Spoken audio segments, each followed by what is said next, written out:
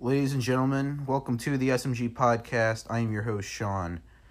And so the trade deadline was yesterday, and we had some big moves. Definitely had some big moves, the big blockbuster trades. But it wasn't quite to the magnitude that everybody thought it would be. Like, Bumgarner is staying put. He's going to be on the Giants because the Giants front office is dumb as rocks. I don't really understand that. Like, they know he's not signing. He's not re-signing with the Giants, first of all, and so you're gonna keep him there because you might have like a tiny chance of the wild card. Now they sold a bunch of their pieces. They sold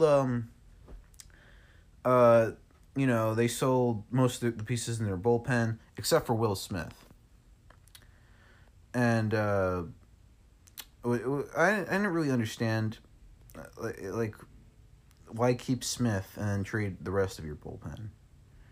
But whatever, it's fine.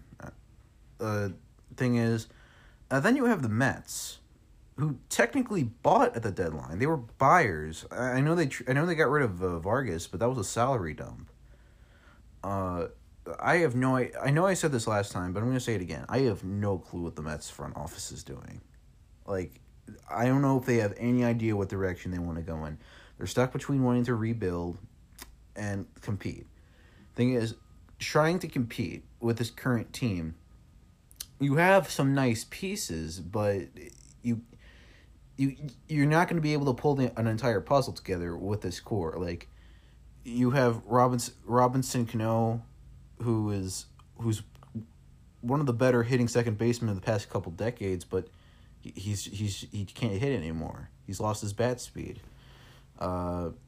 These players that you have in your roster just aren't the answer. Except, what I would do is just hold on to Alonso and McNeil and trade everybody else, because obviously this team, especially that bullpen, man, this team just isn't nearly good enough to compete. And the problem is, I don't think the front office realizes that at all. Like, it's insane, but whatever. The Braves made some acquisitions in the bullpen. They got Chris Martin from the Rangers, and in return, the Rangers got Colby Allard.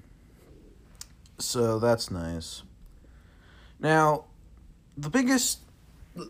I'm just reading this off Jeff Passan's Twitter, because I forget some of the moves. But this one was memorable because it was arguably the biggest trade of the deadline. I don't know, there might have been a bigger one, but possibly the Greinke to Astros trade.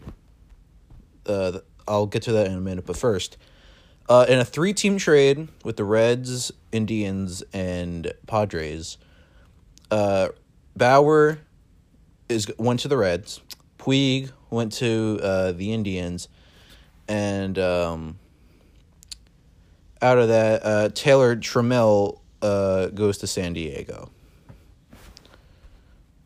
So, now, first of all, I'm just, think about this. What do the Padres get in all that? They gave Franmil Reyes to the Indians as well.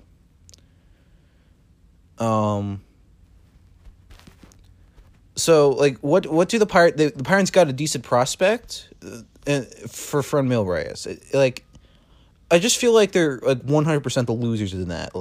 Why get involved at all? It just doesn't make... I don't know, it just doesn't make sense to me. Maybe some of you might disagree, but,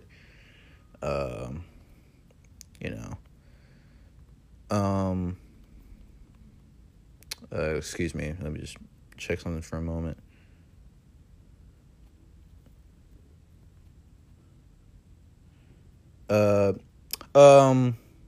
Also, the other thing is that Logan Allen went to the Indians, I believe, from the Padres. So the Padres gave up multiple pieces for a good prospect. I don't know. It just confuses me. Maybe I'm just a moron. You can tweet at me later, just telling me I'm a moron. But anyway, yeah, like I said, Puig is going to the Indians, so I guess they got their guy. They got rid of Bauer. Jesus Aguilar is going to the Rays. Man, I don't know what happened to him, man. Like he broke out last year, put up insane power numbers, and people thought he was gonna like kind of be the help. I don't know, like he could be the middle of the lineup guy for the Brewers, because Yelich is obviously their biggest power hitter, but I mean he hits in the 2-hole, so he's not really he wouldn't really be your big RBI guy. So there's that. The Cubs traded Martin Maldonado to the Astros. The Astros were making some moves. Tony in exchange, Tony Kemp went to the Cubs. So they got a nice utility guy. Drew Pomeranz went to the Brewers. There's that. Tanner Roark is off to the A's, which I mean, I would have liked him on the Phillies, because I do think we need another starter, regardless of how they play. I just don't think. And I'm going off topic here, but for a second. But Drew Smyly, man, like, who saw what he's doing coming? I mean, it might just be a fluke, but since he's joined the Phillies, his ERA is .69. That is a sign. That is a goddamn sign. I don't care what you say, but it's a sign. He is going to be the greatest pitcher in the history of this organization. He's going to pitch a perfect game next week, and I'm gonna prove all you wrong. Probably the biggest move the Phillies made was the Vargas deal. It's funny, I keep forgetting that Vargas is on the Phillies now. Like I was thinking about the trade deadline last night, because I was kind of getting some info ready for the podcast, and because I'm recording this at like 11 right now. I'll probably upload it around noonish, but whatever. And I was like doing some research, and I'm just like, I was like thinking of what the Phillies were doing. Then I remembered Vargas. We got Vargas, and I'm like, oh yeah, like we did get Vargas, but you know, like, I mean, he's been having an okay year, but I mean, he's like 40 years old, so you know, you're not gonna get. It's not like a top tier pitching trade, you know.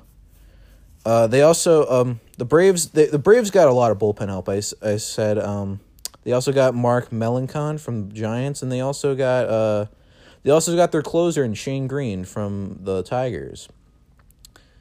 They didn't have to give up much for him, you know, so good for them. They no longer have to see Luke Jackson blow games on a daily basis. Something that surprised me. Vasquez is staying put on the Pirates. I thought they would have gotten rid of him. Like I said, like I was gonna say, the Phillies' biggest move they made, probably the Corey Dickerson trade. I mean, like, the thing about that is that, like, this lineup, it's just been sleeping. You know what I mean? Like, this lineup, I feel like, should be a lot better than it actually is. And I feel like Dickerson could help. I don't know, I'm trying to phrase this the right way. That he could, like, help them, like, kind of be more consistent. I don't know why I had such a hard time saying that, but, like, the inconsistency of the offense is apparent. Like, sometimes they put up 8 runs, sometimes they put up 1 run, and it's annoying. And it's always like the pitching gives up 9 runs when we score when we score 8 runs, and then the pitching gives up like 2 runs when we score 1 run. Like, am I the only person that's noticed that? I don't know. Like, I don't know. That's something funny I noticed. Also, Mike Minor didn't get traded, which my theory about that is that the Rangers probably had especially because the Rangers aren't like horrible. I'm assuming that their asking price was pretty high and that there wasn't a team willing to get that willing to meet that price. I'm thinking it might have been the same with Baumgartner. But I mean, there wasn't a team that was willing to pay like a bunch.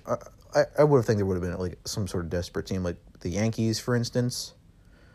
But whatever. One of the biggest trades is, like I said this earlier, but Greinke to the Astros. Like that pitching core, man. You got like Verlander at the helm, as you would. Then you have Garrett Cole, who's having an insane year. And then you got Greinke, who would be third, and then you got Wade Miley. Now that's got to be the best pitching core in the league. The only one in my mind that could probably rival it would be the Dodgers, but even then, I still think the Astros have a head up on them. And now this affects a few things. I'm going a little off topic here, but this first of all, this means Greinke's getting paid over $30 million next year. So that means the Astros are not re-signing Cole. Because first of all, he's a Boris client, so he's not getting extended. And now I'm just saying, Clentak, get on the phone. Like make some phone calls because I want Garrett Cole on this team. But yeah, I'll get back to the Astros. Yet in my mind, this trade affects the league the most, probably the AL the most, because now the Astros have they had a big argument for best team in the league earlier, but now I think they really have it because that pitching core is probably the best in the league. Their lineup is top 3 in the league, definitely. And it affects the AL playoff picture a lot more because now you think because in a head-to-head matchup with the Astros and Yankees, you just gotta think the Astros the Astros have such a head up on pitching than the Yankees do. So there's that, and another move I just want to shed light on this for a second. Hunter Strickland is going to the Nationals. Harper and Strickland in the same division is interesting to say the least. I honestly hope that I hope that they match up against each other. Strickland's probably going to throw a fastball at Harper because he's a wuss. I hope Harper beats the crap out of him again. That would be that would probably be the best thing that could ever happen. If we don't make the playoffs, I just need that to happen. I need that to happen. Then I'll be a happy person. But I'm just gonna look at some of the other moves that were made. The Dodgers didn't do any bullpen stuff. Like I said earlier, Vasquez stayed put on the Pirates, so I mean, he obviously didn't go to the Dodgers. And Scooter Gennett went to the Giants, which is kind of odd to me, but anyway, that's really all the moves of significance that happened. I might have missed a couple, but if I did, I'm sorry. But anyway, I just want to thank you all for tuning in. I'll probably be making another podcast in a couple weeks. With basically a preview of the NFL season. I might break that into. Never mind. I'll do one podcast. I'll preview the NFL season. I'll preview the Eagles season. So there's that, and I just want to thank you guys all again for tuning in, and I'm signing out. See you guys later.